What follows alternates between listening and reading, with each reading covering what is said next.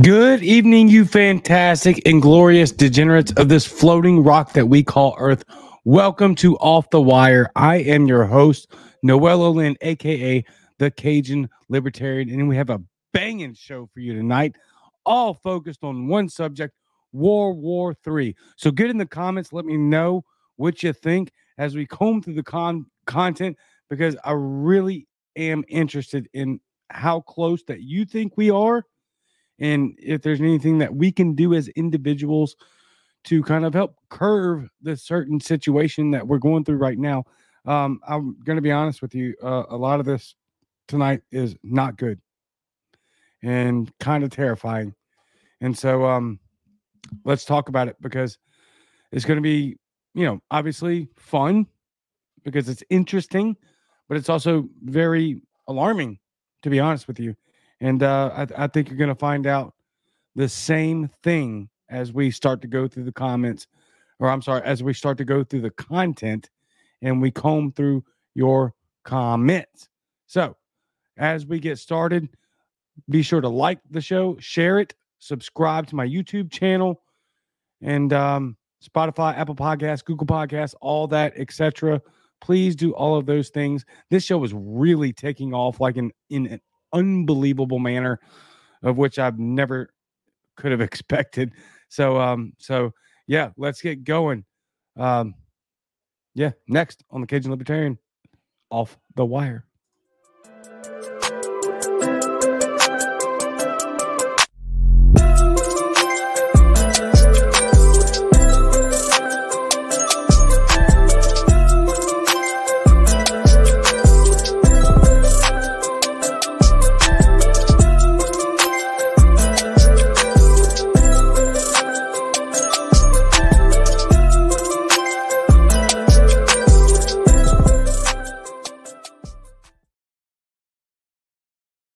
Yes, indeed. Please like, share, and subscribe. As I already alluded to, we are going to have an excellent show for you tonight. It's not really great news, but it is very newsworthy. And we're going to break this down in a manner in which that it could be explained and portrayed where you can decipher for yourselves, because that's really all I do here. Most of you that watch this show for a long time now, not a long time, I haven't even eclipsed 2 years yet, but most of you understand that I'm just going to give you the information and you can do with that information what you will, because that's just what we do here. And I'm just not going to sugarcoat it. It's not good. It's not. I'm not trying to be an alarmist. I'm not trying to sell this stuff for clicks and views. It just is what it is. And so before we get into it, let's hear a word from our good friend, Spike Cohen.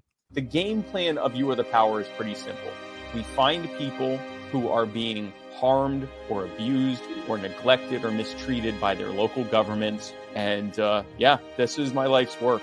We want to help people. This is something that has already began to affect real change. This isn't some distant, futuristic, utopian dream. It's already happening. It's making its course. It's making waves right now as we speak. If you want to learn how to become an effective activist and then to do actual activism and actually help people now, not wait for, like you said, some distant utopian future where libertarians take over the world and leave everyone alone. If you want to do that now, that's what we're doing. This next year is going to be the year that people see what liberty actually looks like. Not what it sounds like, not what our philosophy is, but what the actual results and ideas, the solutions behind what we do. So that's what I'm doing with You Are the Power. I would love for you to be a part of it. youarethepower.net. We'd love for you to become a member. And this is my life's work. Yes, indeed. Please go subscribe to youarethepower.net and get a daily subscription and update every single time they have new information. It's youarethepower.net. Absolutely amazing. Now let's hear a word from our newest sponsor.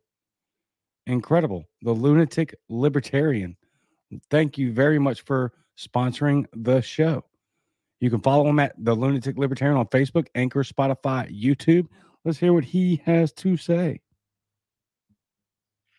Welcome all. This is Justin Lomnitz, the Lunatic Libertarian Podcast, the place to engage lunatic ideas about freedom, building skill sets, encouraging individual, tangible knowledge, self-sufficiency, and engaging all of humanity, regardless of political affiliation, sex, race, color, creed, pronoun, preference, social economic background, or any label, title, or category you choose to affiliate yourself with. We appreciate all the knowledge for the better of all mankind, and we thank you for listening to the Lunatic Libertarian. Outstanding. Thank you, Justin, for sponsoring the show. Please go check him out. All of the links are right there at the Lunatic Libertarian on Anchor, Spotify, and YouTube. Now that we have gotten that stuff out of the way, except for the picture in front of my face, let's get going. So last week, or I guess not last week, Sunday, I reported to you that a nuclear submarine of Russia had deployed right off the U.S. coast, and it sparked alarm. Now, remember, this entire show tonight is World War III themed. Okay? Take that as you may. This is what we're covering right now. All right? I did not know I would be doing an entire show on this tonight when I reported to you that a Russian nuclear sub was spotted off the coast of America. I had no idea. None whatsoever. And here we are. Because things seem to be escalating by the moment. With that being said, let's talk about this first story. Because I think this is wildly important. It scares the piss out of me. Because to be quite honest with you, I have no idea how somebody like Vladimir Putin is going to react to this type of scenario, because it is unprecedented. And we're going to prove to you that it's unprecedented. A lot of these articles that we're going to cover right now, they're short, but they're wildly important. So we're going to comb through several of them and then see where we land. All right, first one up. Russians warned of nuclear attack after hackers break into country's TV services. That does not seem terrible to some of us, right? The Libertarian Lady, you are the power. That's right. The Libertarian Lady, you are the power.net. That's correct indeed. Making waves in local communities with youarethepower.net. Russians warned of nuclear attack after hackers break into the country's TV service, from Fox News, March 12th. Why is that important? Well, I already alluded to as such, because who in the hell knows how Vladimir Putin's going to react to this? And it's a massive cyber attack. Get in the comments and let me know how you feel. Hacked Russian TV and radio stations broadcast startling message of a nuclear attack and urge residents to put on gas masks and run for cover. Remember, this is a hack. This isn't legitimate, but they hacked damn near the entire freaking country media. This is frighteningly terrible, because also let me illustrate the fact that if that could happen to them, it can and will happen to us. What's most alarming is what can they hack into within America. And it doesn't matter what country that is, right? Doesn't matter if it's Russia, Iran, China, India, none of that matters. The fact of the matter is that our electrical infrastructure is completely vulnerable, and can be hacked into in a major way, much like this just happened. So we need to always keep that in mind, because this is terrifying. On Thursday, residents in eastern Russia were told to, quote unquote, take potassium iodide pills and take shelter immediately during the hacked broadcast, according to a report from Metro. Quote, there was a strike. Urgently go to a shelter. End quote. Viewers of TV were told as a map of Russia displayed the country turning red from west to east. Quote, seal the premises. Use gas masks of all types. In the absence of gas masks, use cotton gauze bandages, end quote. Screens also displayed a black and yellow radiation warning with a message urging people to, quote, immediately shelter. The messages were seen on TV and heard on radio stations in the Moscow and other regions. The messages also interrupted programming in that city that I'm not going to try to pronounce, Russia's fourth largest city.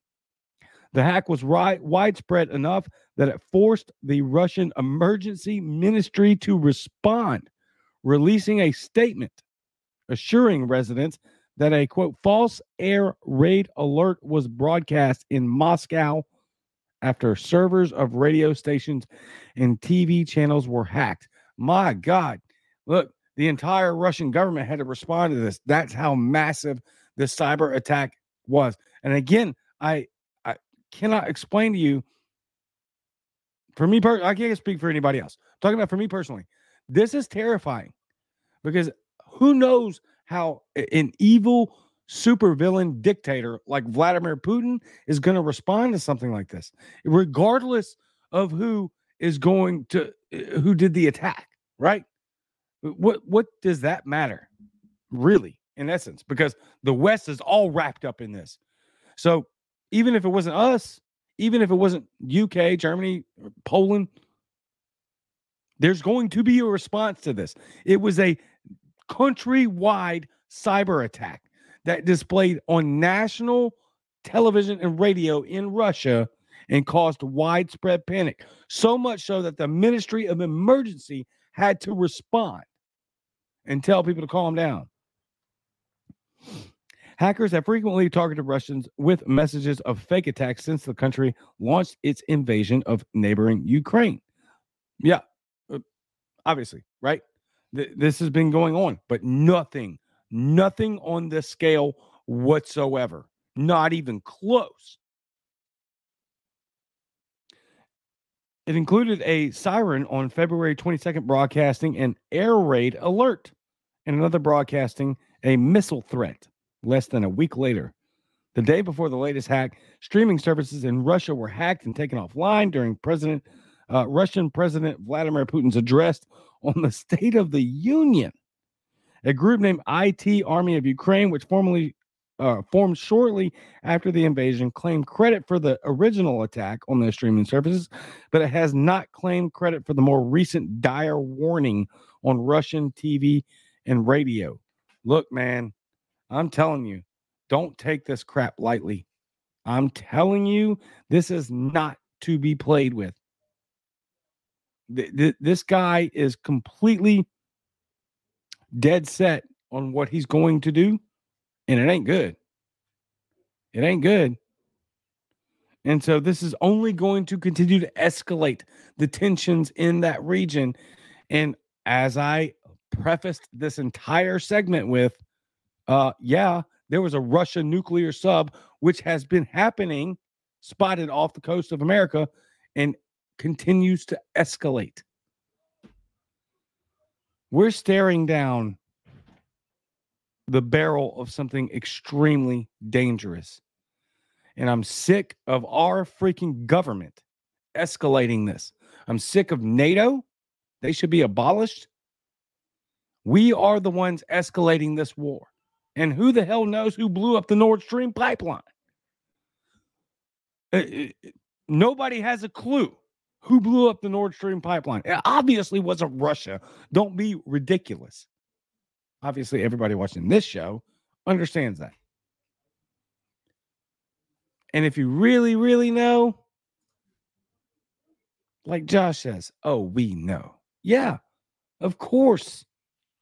Who in the hell? If you go look at the standards and the metrics required to make such an experience happen as blowing up the Nord Stream pipeline, a deep dive with underwater demolition, there ain't but a handful of countries on the planet that can do that, y'all. And why would Russia blow up their own main monetary source? That doesn't make sense whatsoever. I'm not saying it was us, but probably. I mean, this is the very, I can't even say the groundwork for World War III because that's already been laid. This is literally, we're in the second and third stages at this point. We're in late stages. We're now stepping beyond a proxy war with Russia, and we're moving into a direct hot war with Russia. And you can make all the effing excuses that you want about supplying Ukraine, but man, look, wake up, get your head out of the sand. Don't be a cultist. Ukraine has the right to defend their borders. They do not have a right, and we do not have a responsibility to supply them with the money to do so. And who knows where that money's going? It's completely unaccountable. Nobody's keeping a track record of how that money's being spent. We have no idea how that money's where that money's going. Far be it for me to assume that the weaponry is going to do the same thing, to do the things that we are supposed to be doing with them, or they are supposed to be doing with them. Now, let's take a deep dive, a short deep dive, but one nonetheless, into what the world's largest nuclear arsenal holder has. That would be Russia. Russia has more nukes than we do. What have they been doing? I'm going to give you a couple of headlines here, and then we're going to walk this out chronologically because that's so effing important right now. It is frightening. First headline, Russia is building fallout shelters to prepare for a potential nuclear strike. Second, Russians are building bomb shelters amid fears about nuclear war. Third, amid Ukraine war, Kremlin orders nationwide bomb shelter overhaul. These dates are going to be extremely important. And like I said, those are in chronological order. Now, joining me online to talk about this is Rob McNeil. Now, Rob has almost 400,000 followers on Twitter and is a former local radio host, and also helped me pick out some of these articles for this show tonight because that's how important this is. What's going on? Hey, man, Rob, thank you for joining me on the show, man. How are you? Well, good. I appreciate you having me on. It's about time we get together. Yeah, we've been messing around on Twitter for quite a while, dude. Okay, so you sent me this today when I was talking to you about what we're going through in the process of tonight's show, being we are on the brink of World War III. What are your thoughts? How close are we? Is there anything we can do? Well, I just bought another Geiger counter a couple weeks ago, if that gives you an indication. Oh, God, that's a bad indication, though. Yeah. So I kind of like I'm a black pill doomer that's very optimistic, if that makes any sense, and it probably shouldn't. But I think I get it. I think you plan for multiple scenarios at all times. But I'm kind of like a weird preparedness kind of guy. So I like to prepare mentally, financially, emotionally the best I can for disruptive, abruptive change. Because right. I think ultimately change is the most human thing that's going to happen. We can guarantee that change will always happen. It's also the thing that humans hate the most. So it's really kind of, humans are weird. But, I'm probably a lot older than you, but I grew up during the Cold War. And I literally remember growing up living in fear of Russians going to blow me up any day, right? That's kind of the stuff we were taught when I was a kid. That whole duck and cover thing was a thing. And so to me, it's like, I'm like, kind of like, hey, first time here, it's like, oh yeah, that's what, when I grew up, like everything, if we played army, it's like the Russians were the bad guys, right? That was kind of I remember seeing the original Red Dawn in the movie theaters when it came out. I'm older than I look. So the way I look at it is we've probably never been as close to at least the rhetoric of a strike or a war with an able-bodied country in my entire lifetime. So I grew up, I was born during the Vietnam War. I'm pretty old now. But if you think about it, since World War II, the United States has never really fought a significant adversary, right? If you look at who we fought, it's always been third world developing nations, Middle East, Africa, Southeast Asia, things like that. We've not really fought a war with a comparable army in that period of time. And so my concern is the couple things that I'm really concerned about is that at least prior to the Cold War, during the Cold War, we were a manufacturing base. And I think we're a much more resilient people, but in the last 35, 40 years, we've completely eliminated most mining in the United States. Yep. We've eliminated most of our manufacturing base. And we've de-industrialized. We outsourced originally to Mexico and then to China, everything. And so everything. It's like, and we don't even have, and I posted a tweet today and I said, we don't have the machines to make the machines in the United States anymore. We don't have the people to operate the machines or the people to train the people to operate the machines anymore. And we don't have the raw materials to be processed into the machines to make things. And so I am more concerned now with the fact that we are completely dependent on offshore supply chains. We as a country it seems like we're kind of emotionally impaired in a lot of ways, but I think we don't have the resiliency. We do not have the capability, in my opinion, to fight a long-term, prolonged, war with a comparable adversary right now. And more so, not even with Russia, but with China. If we have any war with China and our supply chain gets done, cut off overnight, we're done. Our economy is completely toast. And I think people will starve to death. And I don't mean that flippantly. I mean it. If you look at the COVID slowdowns in the supply chain from China, you couldn't get anything. I mean, even now and we've gotten used to it, but go walk through any grocery store or any Walmart and look on the shelves today, and you still see empty shelves everywhere. Now, when I was going to business school, we were told that certain box stores' shelves were the most expensive shelf space in the country, and they're never, ever empty because it's so expensive to not have a product there, to the point where people would bid to have shelf space in like a Walmart or a Target or what have you.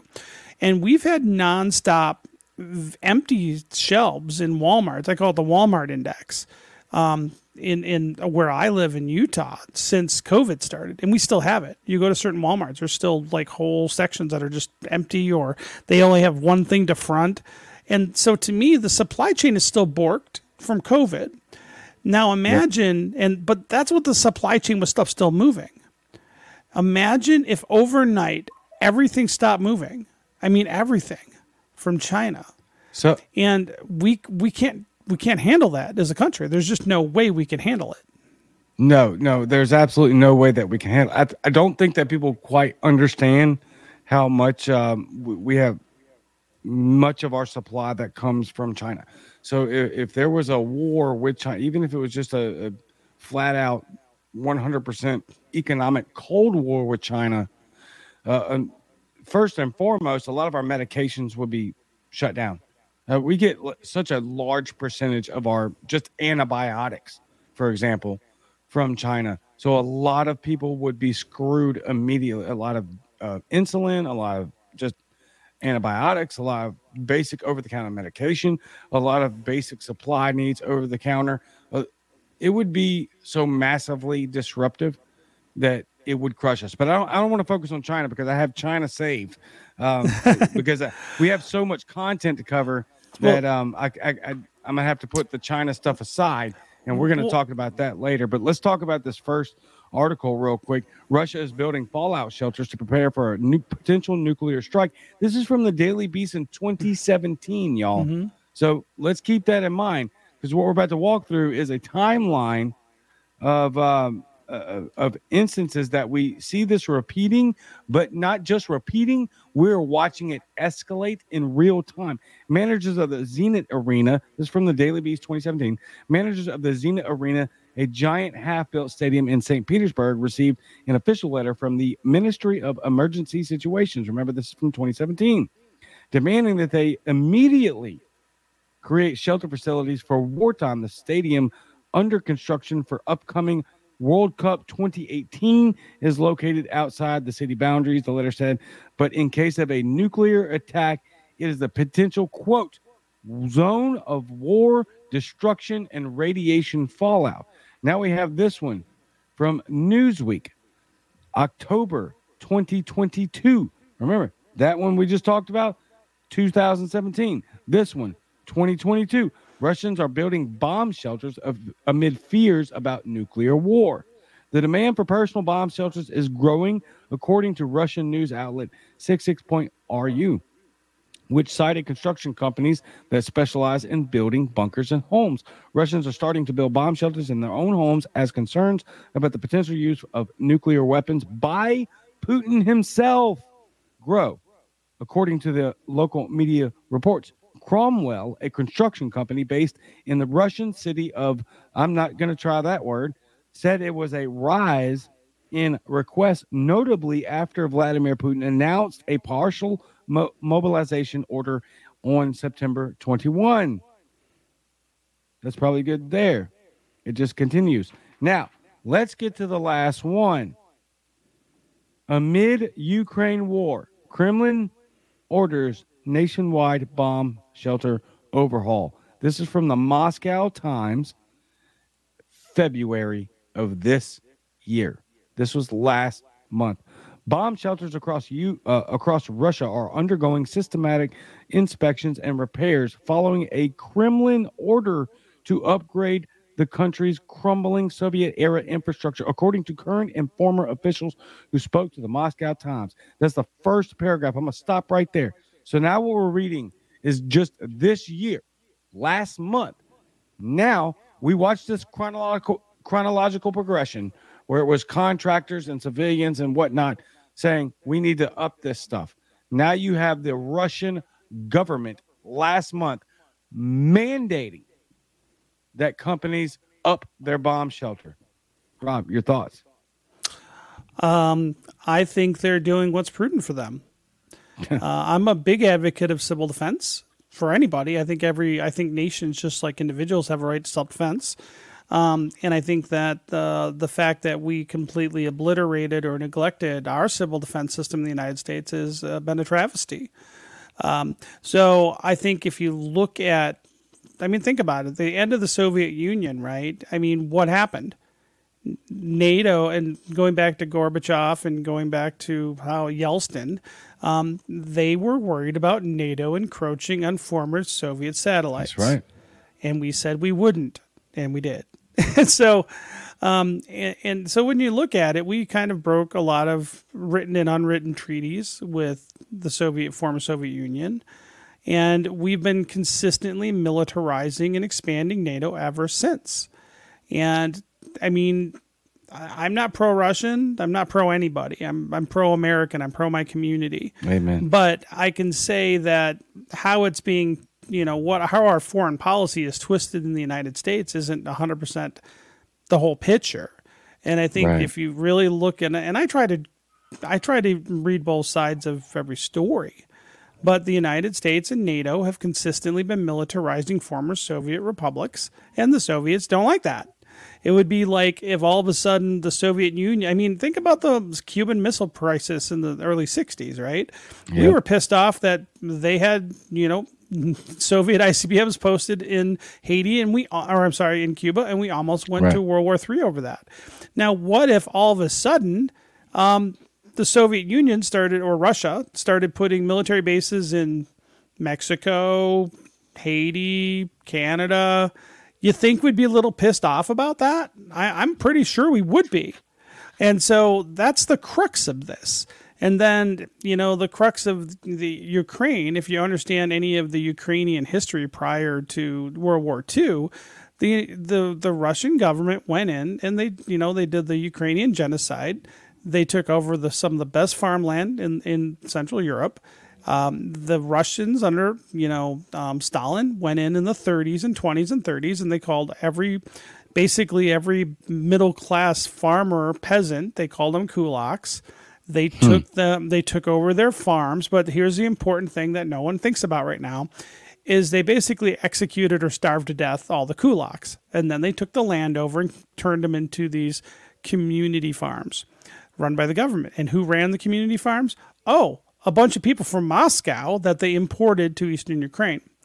And so if you look at the Donbass and the other eastern parts of Ukraine, they were literally colonized before World War II with ethnic Russians. And this is really important. Yep. And the primary language there is Russian, not Ukrainian. And the people really think of themselves, for the most part, as Russians. And so after the fall of the Soviet Union and the Ukraine kind of started uniting, and there's a lot of bad history. The Russians treated the Ukrainians like absolute shit. So I understand why the Ukrainians hate the Russians. Right. But the people in the eastern part of Ukraine are Russian. And so if you go back to what happened with the annexation of Crimea and now the Donbass region, and what you're having is that you had Yeltsin and not Yeltsin, but Zelensky and some of the civil war in the Ukraine, where they were literally torturing and killing pro-Russian Ukrainians in the eastern part of the country. So Russia didn't like what NATO was doing, and they wanted to protect some of those ethnic Russians and maybe expand their borders a little bit. So that's what this is about. And so I think when you understand the history, I'm not saying it's right or wrong, but I think we have to understand what's happening. It's not just evil Putin, bad man take over all of Europe. That's nonsense.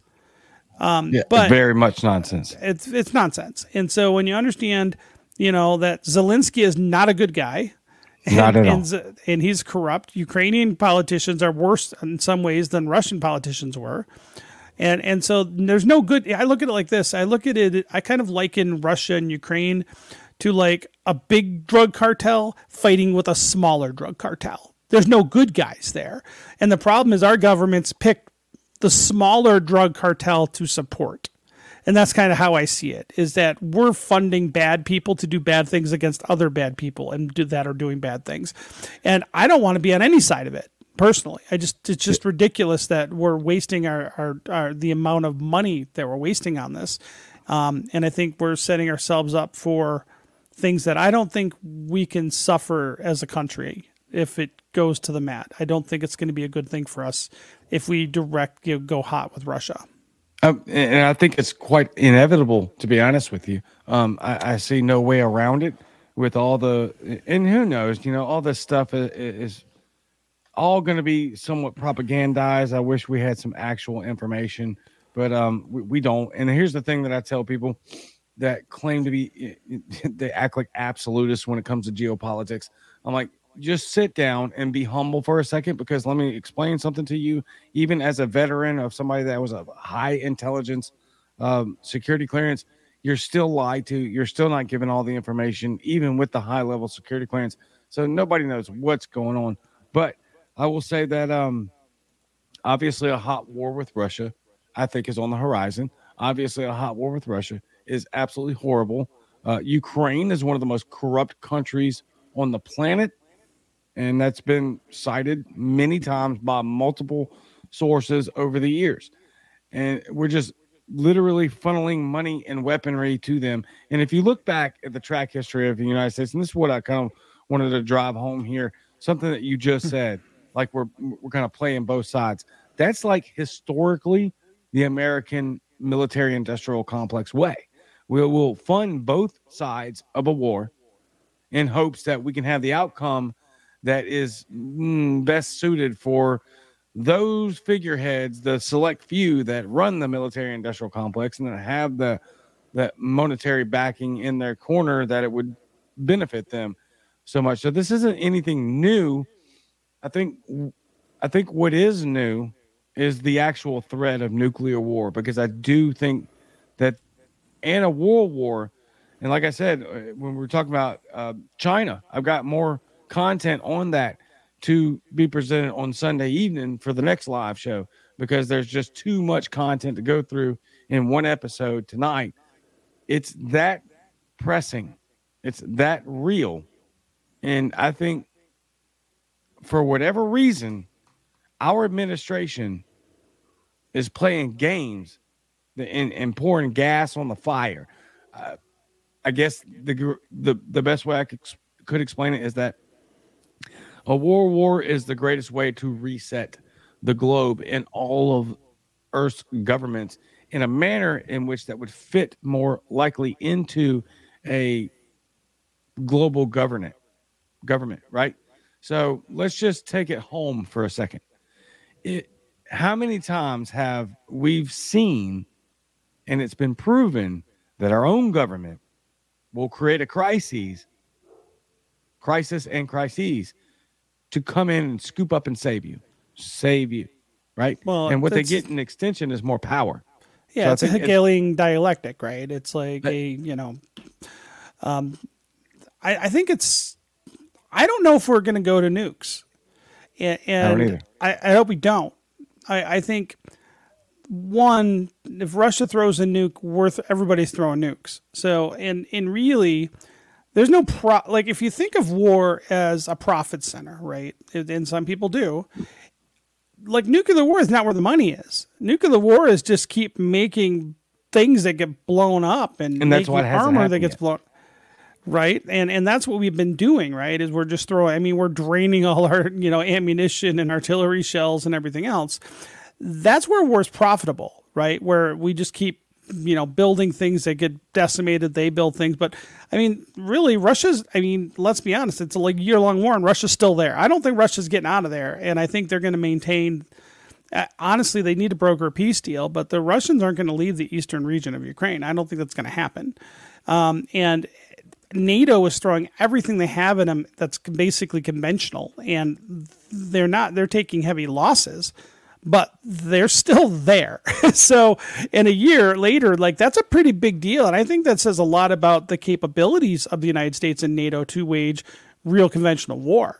I think in the worst case scenario, I don't really see nuclear war is the most likely. I would see if we're going to go hot, we're probably going to see a combination of things. I think EMP is probably the most devastating.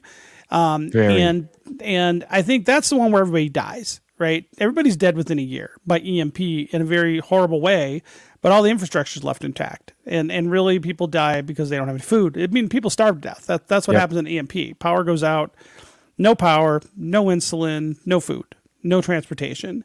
And we just kill each other off. And then they just need to come in and mop up. Yep. And that's what happens. And to me, that's the worst case scenario. And I think it also would be more likely than a hot nuke war, because really everybody blows everything up with nukes. There's not much left. Let's just be honest. And, on both sides, I think that mutually assured destruction was the thing that we had beaten in our head, like in the 70s and the 80s. I don't think that's gone away. And I don't really think the U.S. wants to use them any more than the Russians or the Chinese do. But that's always that's always the thing that I always think about and this is where I don't know if the people in Washington are literally insane warmongers and they think they're going to just do a conventional war and take Russia down, or if they're literally just really pushing the rhetoric, but they don't actually mean it, like a paper tiger. And the thing is, I don't think we have the backbone and military readiness backbone right now to really go conventional with the Soviet Union or even China. I just don't think we don't have the manpower, and we don't have the weapons. We don't have the manufacturing capacity to wage these kind of wars now. And I just don't think that's realistic, that the people in Washington think it's realistic. I want to believe that they're just talking shit. And they're just trying to drain the military-industrial complex, and then they'll just, back off in, a couple months, and then there'll be a negotiated ceasefire or something with the stuff going on in Ukraine. But I can tell you what does have me concerned, maybe 5%, right? I'm 5% worried that it's going to go to nukes. But I never had 5% in my brain worried about it before as an adult. I always thought it was like never going to happen. Right. But the rhetoric that we're seeing from our politicians and president are absolutely batshit insane. And literally, like, we're pushing them. We're pushing them to want to fight. The fact that we're sending drones without transponders and stuff right to their borders or near them. And the fact that they literally pushed down one of our drones the other day, that's like, I mean, that could be taken one way or the other as an act of aggression. And I mean, if it was a pilot in that aircraft that the Russians dropped, you know, I think that would be an absolute thing that would start a war. And so we've never been here in my lifetime. I'm in my early 50s and we've never been here before. So to me, I want to be optimistic and think there's just stupid politicians doing what stupid politicians do, and they're corrupt and whatever else. Right. But I can tell you the rhetoric has never been this bad in my entire life. And I mean, we're starting to have little snipes now. I mean, yeah, they took down one of our expensive drones, but what are they going to do next time? Is it going to be an aircraft? Like, exactly. A manned airplane? And what do we do in that scenario? And exactly. That's my concern, is that this is new territory, at least for me, as far as rhetoric goes. It's never happened. I actually completely agree with everything you said, especially, and here's the thing. Here's one of the things that I've been kind of talking about very slightly, right? But not in great detail because I don't cover this kind of content all the time. Right. Or definitely not in this great depth. Wholly agree with the no nukes part.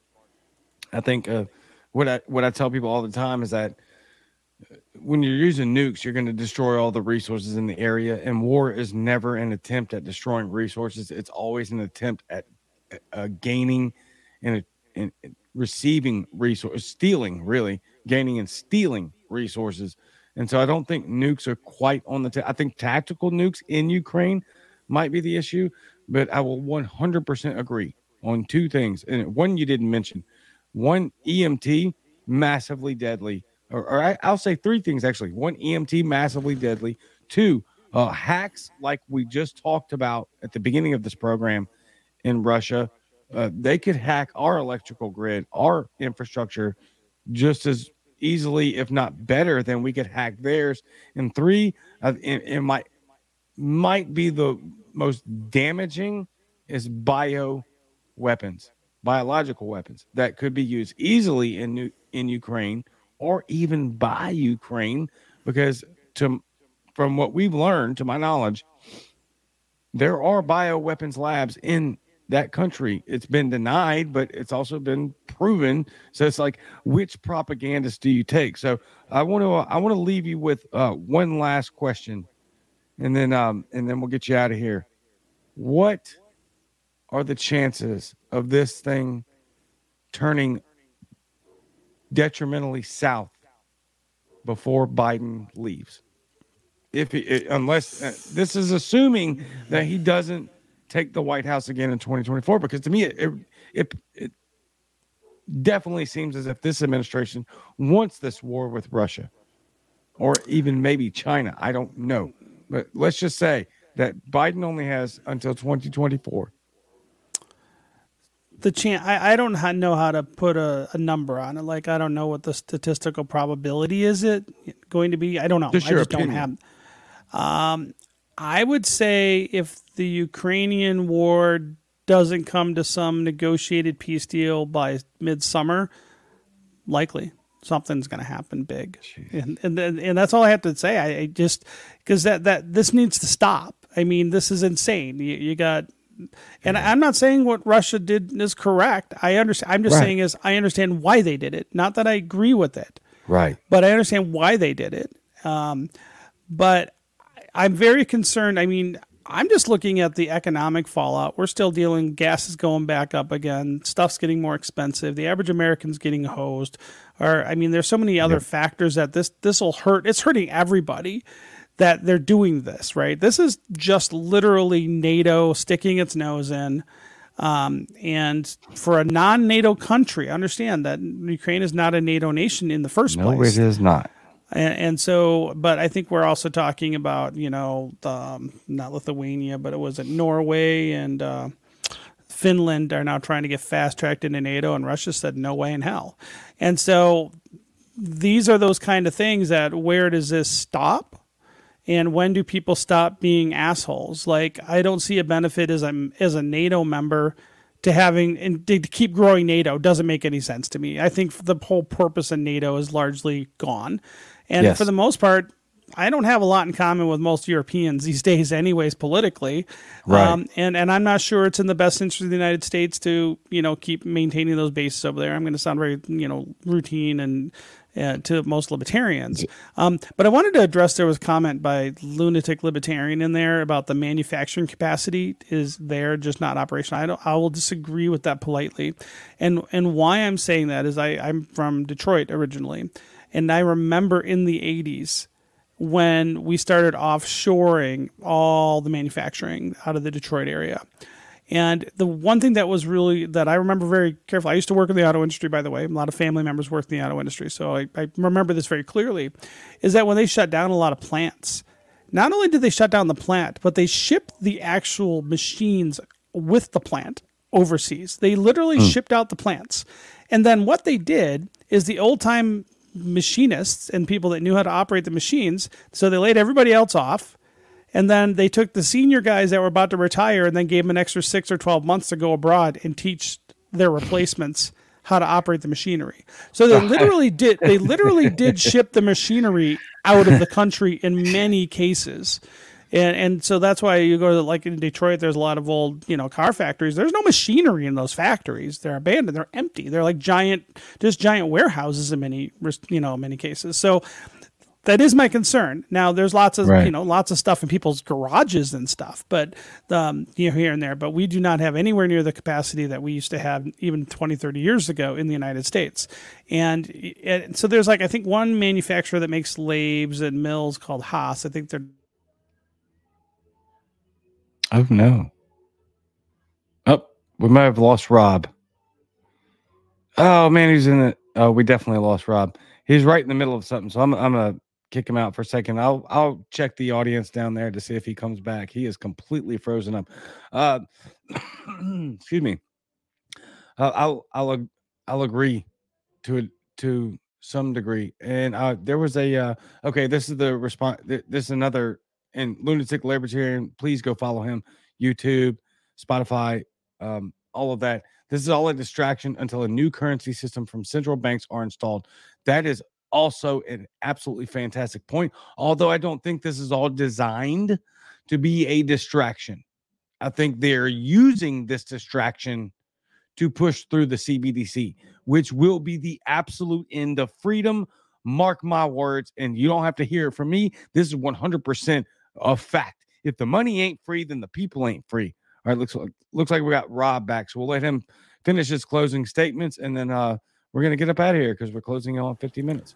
Oh, right, sorry Rob, about that. I don't know what happened. No, so the manufacturing is not really here. And it's gonna. I think it will take us a decade to reindustrialize once there's a will to do so, and there's not. Right now, there's no will to reindustrialize the United States. So I think that's the problem. I think if we're going to start engaging in wars with comparable enemies, we need to be able to have our own supply chains for all those war materials, and we don't have that. But I think China is the long term. We'll talk China about another time. But China is a long term threat to the United States. I don't think Russia is the threat. China is. And they're building their Blue Water Navy up right now. And for us to start arguing and saber-rattling with China is even, to me, actually more repugnant and more dangerous than saber-rattling with Russia. I think China is a much larger threat currently and long-term.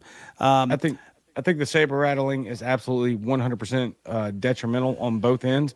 But it's kind of funny. It's not funny at all. But when we first started this interventionism, and that's what this is. I'm not talking to you. Rob. Obviously, I'm talking to the Sure. audience, to the people that would disagree. We are intervening. This is government U.S. military industrial complex interventionism. We're supplying them with weapons, money, intel, soldiers to train their soldiers. We have people in Ukraine doing that. That's what this is. U.S. government interventionism in a place that we have no business being in. However, when this first started, Russia's GDP and their economic growth was barreling through the floor. And then we decided to get involved, and other countries decided that they were going to align with Russia. Now, the ruble, which was plummeting, that's the Russian currency, by the way. For those that don't know, most of you probably know this stuff more than I do. But now it's through the roof. People are buying up the ruble, and they've made alliances with people like China and Iran and Turkey and India. And China, their economy, their GDP is absolutely plummeting. It is going through the bottom of the floor. So neither country nor ours actually has the economic stability to go to war with any of each of these others. But that's not what it's about, because we can see, and again, we're going to get into China later. China is still expanding their influence throughout the globe, despite their inability and their absolute look. China's birth rate is bottomed out. It's through the floor. It's no more. They are absolutely on the brink of destruction. The CCP has, obviously, they're communists, ruined that country. So not any of the three countries that we're mentioning, U.S., Russia, or China, actually has the economic stability to go to war with any of the others. But yet, it looks like each of these countries are going to do it anyway, despite not having the weaponry or the economic stability to do so. Rob, your last thoughts, and tell us how we can support you. Sure. And I do really appreciate having me on today. I'd love to do it again if you want. I think ultimately, if you look at the three, which one of those three, which ones have the most ability to make things they need, and which ones have the ability to conscript people easier? And that changes that conversation a lot. So you got you got manufacturing, not a lot of manufacturing, but you got a lot of mining, and you got a ton of resources for fuel, hydrocarbons, things like that in Russia. And you look at, China, they can make absolutely anything. They can backwards engineer anything, and they have the raw materials. And China's the powerhouse there. And so you can't dismiss that. And I'm not saying they're great. I'm just saying if you go and look what all the countries, I find this is an interesting exercise. If you go look at the standing size of militaries around the world, trained and reserve troops, and this is all, you can look this up online. The United States is a very small standing army and a pretty small reserve army. It's like 2 million all. There's much smaller countries than the United States that have much bigger militaries. The big difference is the United States has better trained soldiers, and we have a huge technological advantage. Absolutely. The thing is that technological advantage can be squashed, and let's just talk technology, right? If that technological advantage can be squashed, the problem is technology is a two-edged sword, right? It can be a really great force multiplier. At the same time, it can be something that becomes an Achilles heel once you become dependent on it. And so you look at the old MiGs, right? The old MiG jets. One of the ways, and you look at the AK, you look at how Russians built things, right? They built things to be robust. MiGs were designed to be able to land on unimproved runways. You can't land an F-16 or an F-35 on an unimproved runway. But they designed MiGs to do that thing. You look at the AKs, are more designed to be, built and cleaned simply and work in austere environments. So there's a lot of differences in philosophy between some of these countries, the United States, Russia, and China. And so I'm not arrogant like a lot of people in Washington, D.C. appear to be. I have a lot of friends that I trust that are very smart soldiers, that are vets that have been in combat multiple times. And the smartest people I know that aren't arrogant do not discount what the power, abilities, and capabilities militarily of Russia and China. And so to me, it's like, I always think there's a concern there. And to me is more of a peaceful libertarian type of person, I don't want there to be a war, right? That's just not good for business. It's not good for my kids and everything else. So I think ultimately it's a good topic, and I think we should at least think about it. So maybe we can have more conversations out there to say, hey, the guys, this is getting stupid. We should not tolerate politicians going off the cuff, making crazy comments like Lindsey Graham saying, just blow up Russia's jets. I'm like, go F you, dude. And Biden, who's not of sound mind, and I don't know who's really making the decisions. It's not Biden. And so we have apparently an unelected group of people making those kind of decisions in Washington, D.C. at the top levels. So I am concerned now, because of where we're going, and it's mentioned in the chat here that economics definitely plays a big part in war, right? When companies, when countries' currencies fail, there's often wars. And I think, if the U.S. dollar, literally, we're getting to the point where the dollar is going to fail anyway. It's just going to, whether that's if CBDC comes in or not. The dollar is going to it'll be replaced by something, because the dollar is becoming completely unsustainable. So something's going to happen. But that being said, I know we're running out of time, but I'm just Rob McNeely. You can follow me on Twitter. I'll shill crypto some other time, but if I'm co-founder in the Tusk cryptocurrency, we're a 5-year-old non-ICO, literally decentralized, open source project. We never sold tokens or coins, never did a rug pull. Run by volunteers that just believe in creating something. We initially started Tusk to be, helpful to, gun stores and other marginalized industries that were, Operation Choke Point out of using normal financial services. But I love talking geopolitics. So, to me, this is actually this is more important to me, is to get people saying we need to focus on leaders that at least want to consider peace and figuring out ways to negotiate peace deals. And I think we should reindustrialize the United States long term, but it's going to take 10 years to do it. And minimum. If we start minimum, and I'm not happy about that. I was fortunate when I was like 16, I grew up in Detroit. I literally was working in a starter and alternator rebuilding factory after school when I was 16. You couldn't get a kid to do that today. Probably an OSHA violation too. But I grew up like literally working with my hands in a factory, and all that stuff's gone now. That stuff doesn't exist too much anymore.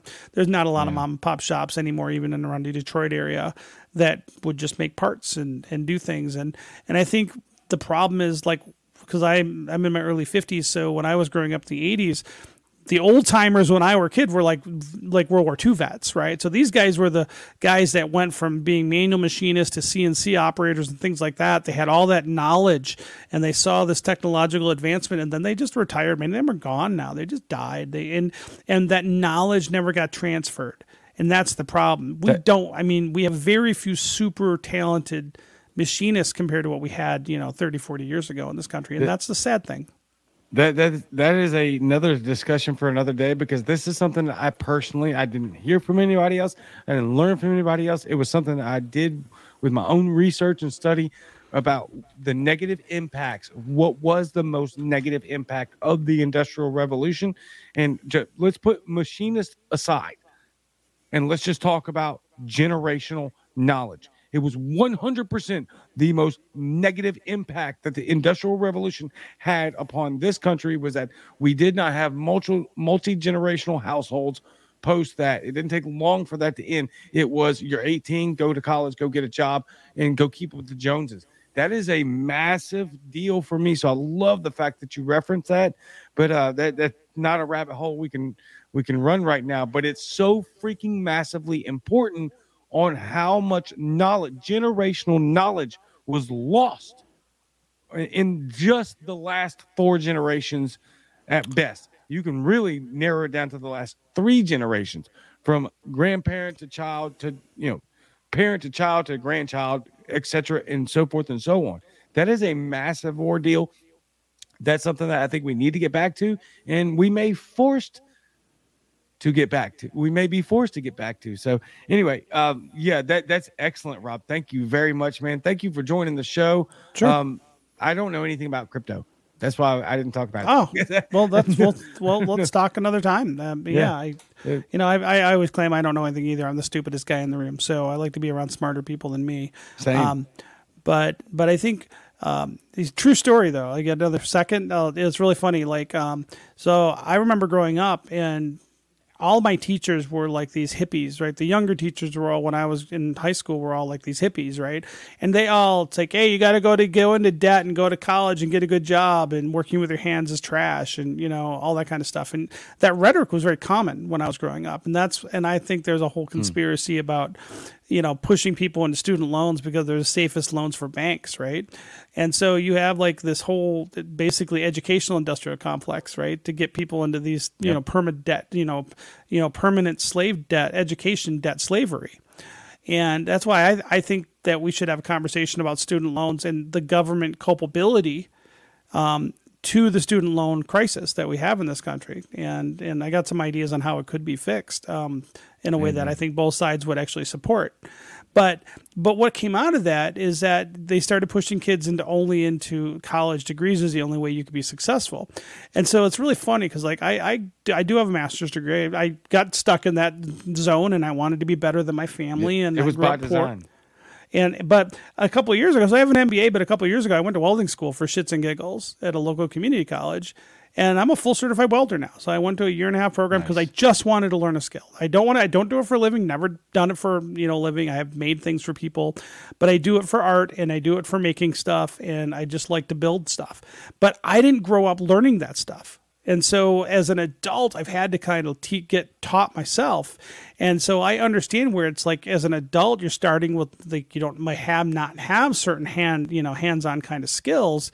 But there are resources out there, but you got to get more people to say, hey, I want to learn that skill because I didn't have an opportunity. Like even when I was a kid, they got rid of auto shop and they got rid of metal shop and wood shop in high schools. I don't know how it is where you are, but a lot of that stuff just got wiped away. And I think that's the problem, is that we don't even let kids explore those things. And now you look around and plumbers and electricians that actually know what they're doing, like make really great money now because there's so few people that know how to fix anything or actually do anything with their hands. So I think there will be a pendulum swing. I wish there was a national effort to make, being a tradesman like a real craft that we respect, like a full-blown, 4 or 5 year apprenticeship, not through a union, but I mean, where we actually respect crafts and tradespeople instead of trying to treat them like garbage like we do in this country. And then, professionalize those trades. So people say, hey, you can be a doctor or a lawyer, but you could, but there's also great respect being, an EMT or, going through and being a plumber or an electrician and say, hey, these are respectable professions.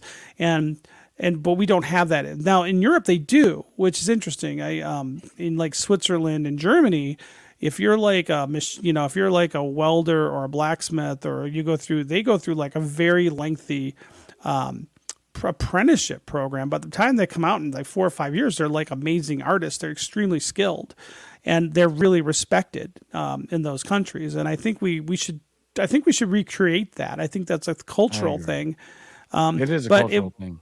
But it was all these teachers that I think were bribed by banks to like push kids into student loans because they were too snobby to, I don't want to work my hands. I'm academic. And I'm someone, my wife has an advanced degree. She's a doctor. I have a master's degree.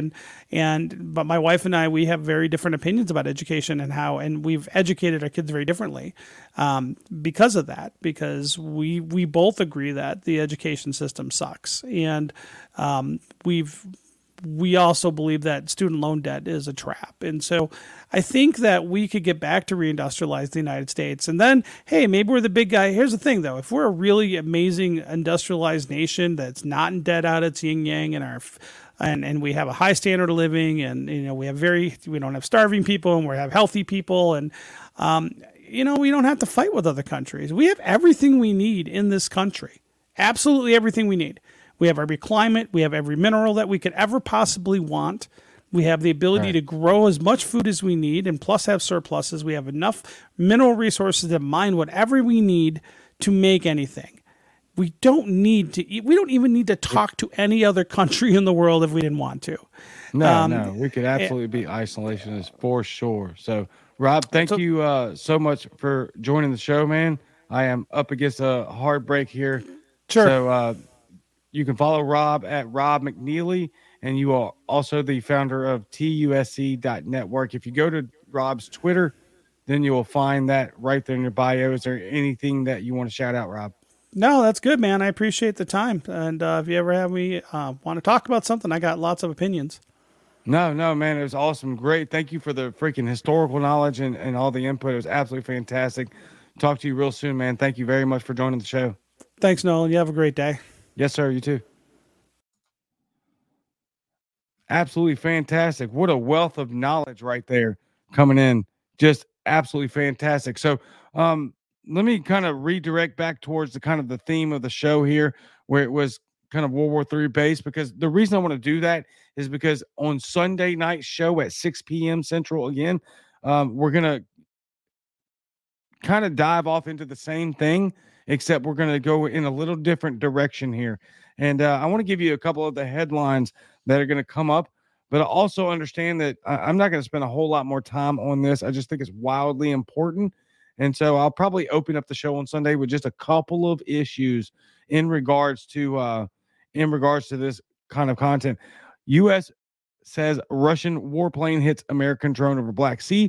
China accuses U.S. and its allies of taking a, quote, dangerous road as submarine pack fuels near proliferation fears. March 14th, both of those. And then China, Russia, Iran hold joint military drills in Gulf of Oman, Timcast, and that was today. These countries, this is escalating out of hand, and we are making things worse. We're making them worse every second of every day. It's of my opinion that we are intentionally making them worse. And it blows my mind that we continue to go down this path, although it doesn't, because it really feels like it's by design. What a great guest. Please go follow Rob McNeil on Twitter. And then if you like crypto stuff, look, I am 100% ignorant on crypto stuff. Not my forte. I've got a lot of other things in the bank that I'm very well versed in, very well educated in. Crypto, absolutely zero knowledge. 100%. All I can tell you about crypto is that it's blockchain and somewhat probably maybe encrypted, which I don't trust whatsoever. But hey, maybe it's good. Maybe it's great. A lot of people investing in it would love for it to be great. However, Rob is somebody that you would love to talk about when it comes to cryptocurrency and when it comes to TUSC and photography. Actually, he's a photographist. Like I said, he's got almost 400,000 followers on Twitter. Great guest tonight. So don't forget to tune in every Monday through Friday at 12 Central for the lunch show, Liberty Lunch Break. The topic du jour, it's between 2 to 10 minutes long. It airs every Monday through Friday. I kind of got away from it for a second, but all of a sudden it just started booming. And so I'm picking it back up every day this week. Has a show. Tomorrow's already recorded. Friday's already recorded. Fun stuff. Very much fun stuff. And then Wednesdays and Sundays. Let me explain something real quick. I'm going to over the next 90 days, I'm going to have to shift the show because I'm going to be doing the music at my church again here in a few months. And so I need to be there on Wednesdays and Sundays at 6. So we're going to have to move the show. So just a forewarning. Other than that, make sure you like the show, share it, subscribe to the YouTube channel, Facebook at The Cajun Libertarian, Twitter at Cajun Liber 1, Google Podcast, Spotify, Apple Podcasts, all of that stuff. Please help me out. These are all free for you, and you help me out by doing that stuff and continuing to do the show because it's absolutely, I wish I could I probably could show you on screen. Like the numbers are ridiculous. And so we're just going to continue to keep going and moving forward. That being said, Sunday's show is going to be like 1/3 of what we just talked about. Those headlines that I just gave you. China's making moves. Russia's making moves. Iran's making moves. And they're all making individual moves while they're all doing it together. While we have a dead Weekend at Bernie's corpse controlling the Oval Office. So what I was really wanting to get to with Rob too, and we got, kind of all over the place there, but I really wanted to ask, like, what are we going to do because this seems like it's going to happen within the next, whatever is going to happen it has to happen before 2024, because the regime can't risk an outsider taking the presidency in 2024. And by all accounts, it does seem like they view Trump as an outsider. To me, he seems like controlled opposition, but every day that goes by, man, I don't freaking know. I have no idea. Everything seems like a distraction. What I can tell you is that it's going to go down, whatever the timeline. So be prepared. Get you some food, dry food, canned food, stuff that you can preserve. Be a prepper. Stop letting these media outlets that hate your guts dictate to you how you're supposed to prepare your future. Get dry food, get canned food, get a water filtration system. All those three things I have, lots of them. Get ammo. Keep your brats. Get intangible. I'm sorry. Get, what's the word I'm looking for? Oh, intrinsic things of intrinsic value. Sorry about that. Lost my train of thought there. Get items of intrinsic value so that you can be prepared and that you'll have something to trade. Because you don't know. I don't know. We don't know. And it's getting nastier by the second. So, again, like, share, subscribe. I love each and every one of you. I will see you every Monday through Friday at noon Central. And I will see you every Wednesday and Sunday until that changes to Monday and probably Thursday at 6 Central. So, until next time, we'll leave it there. Until next time, same Cajun time, same Cajun channel. Galatians 2:20, and I'm out.